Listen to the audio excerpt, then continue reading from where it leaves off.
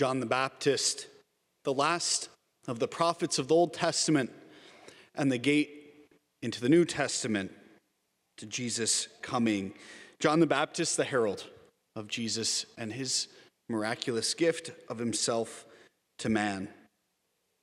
Everyone, this morning I just want to give you a simple, straightforward 3-point homily on John the Baptist as a man of faith. In many ways, as the man of faith. That he gives us what it looks like to have faith. And we have his example as we enter into Advent, the coming of Jesus. He is our image that the church proposes. So first, number one, John the Baptist believed, right, in the coming of the Messiah.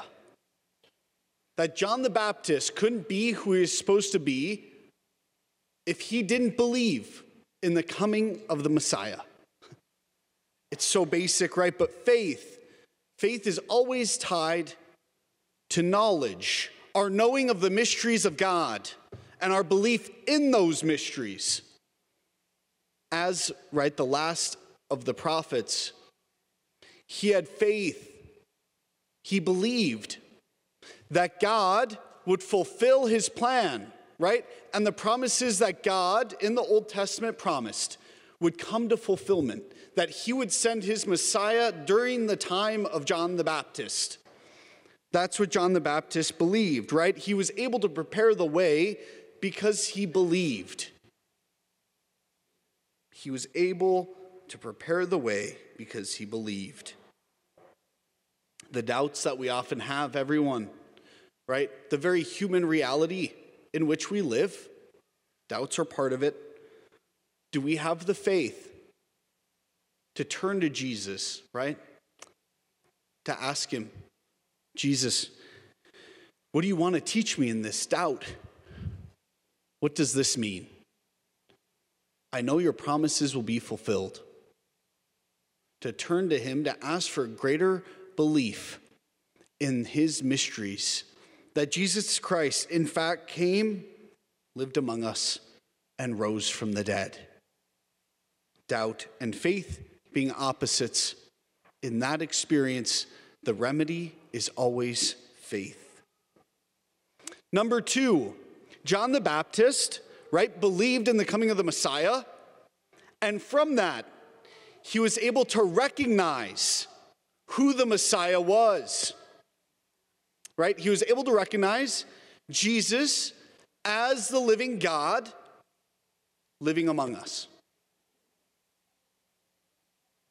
Faith, everyone, is the grace, is the theological virtue that establishes the relationship between God and man. Without faith, we have no relationship with God. Faith is how God bridges this gap between our finite reality, our little world, our own personal, right, reality, and the infinite God.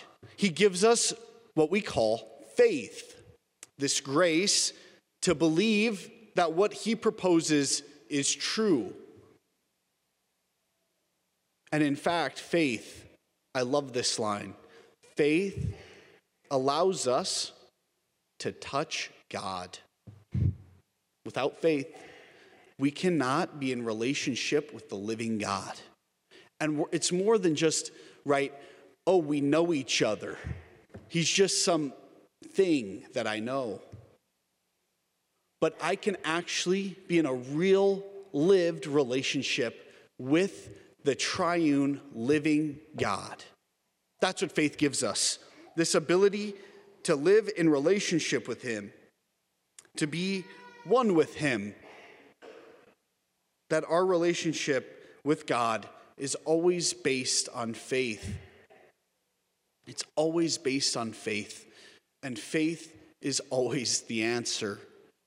We simply ask him for it, right? To recognize God in our life. We have faith, everyone, because you're baptized. You have been given the gift of faith. And so if we have in our heart the doubt, the worry, I just don't see God. Can't seem to recognize him in the world today. He doesn't seem to be here in my life.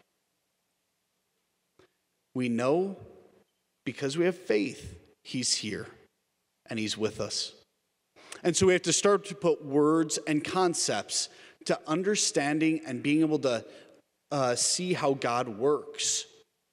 When you leave Mass here today and you experience a sense of greater peace and stability in your life, that God's just so good to me. That's not just some nice thought and feeling that you have. It doesn't just come from you. Mass isn't just some therapeutic thing that we do to make ourselves feel better. But God is truly at work.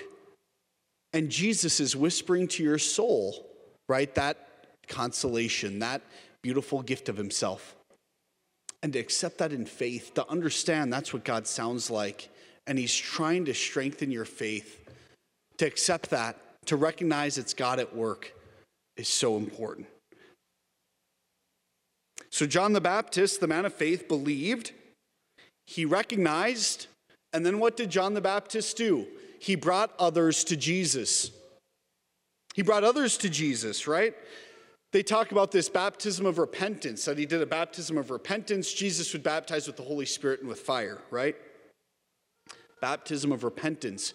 Without repenting, it's extremely difficult for us to recognize and enter into this relationship with Jesus. That's what John the Baptist is pointing out to the Pharisees, right? He says, he calls them very strong words, right? Brood of vipers, etc. Show that you have repented.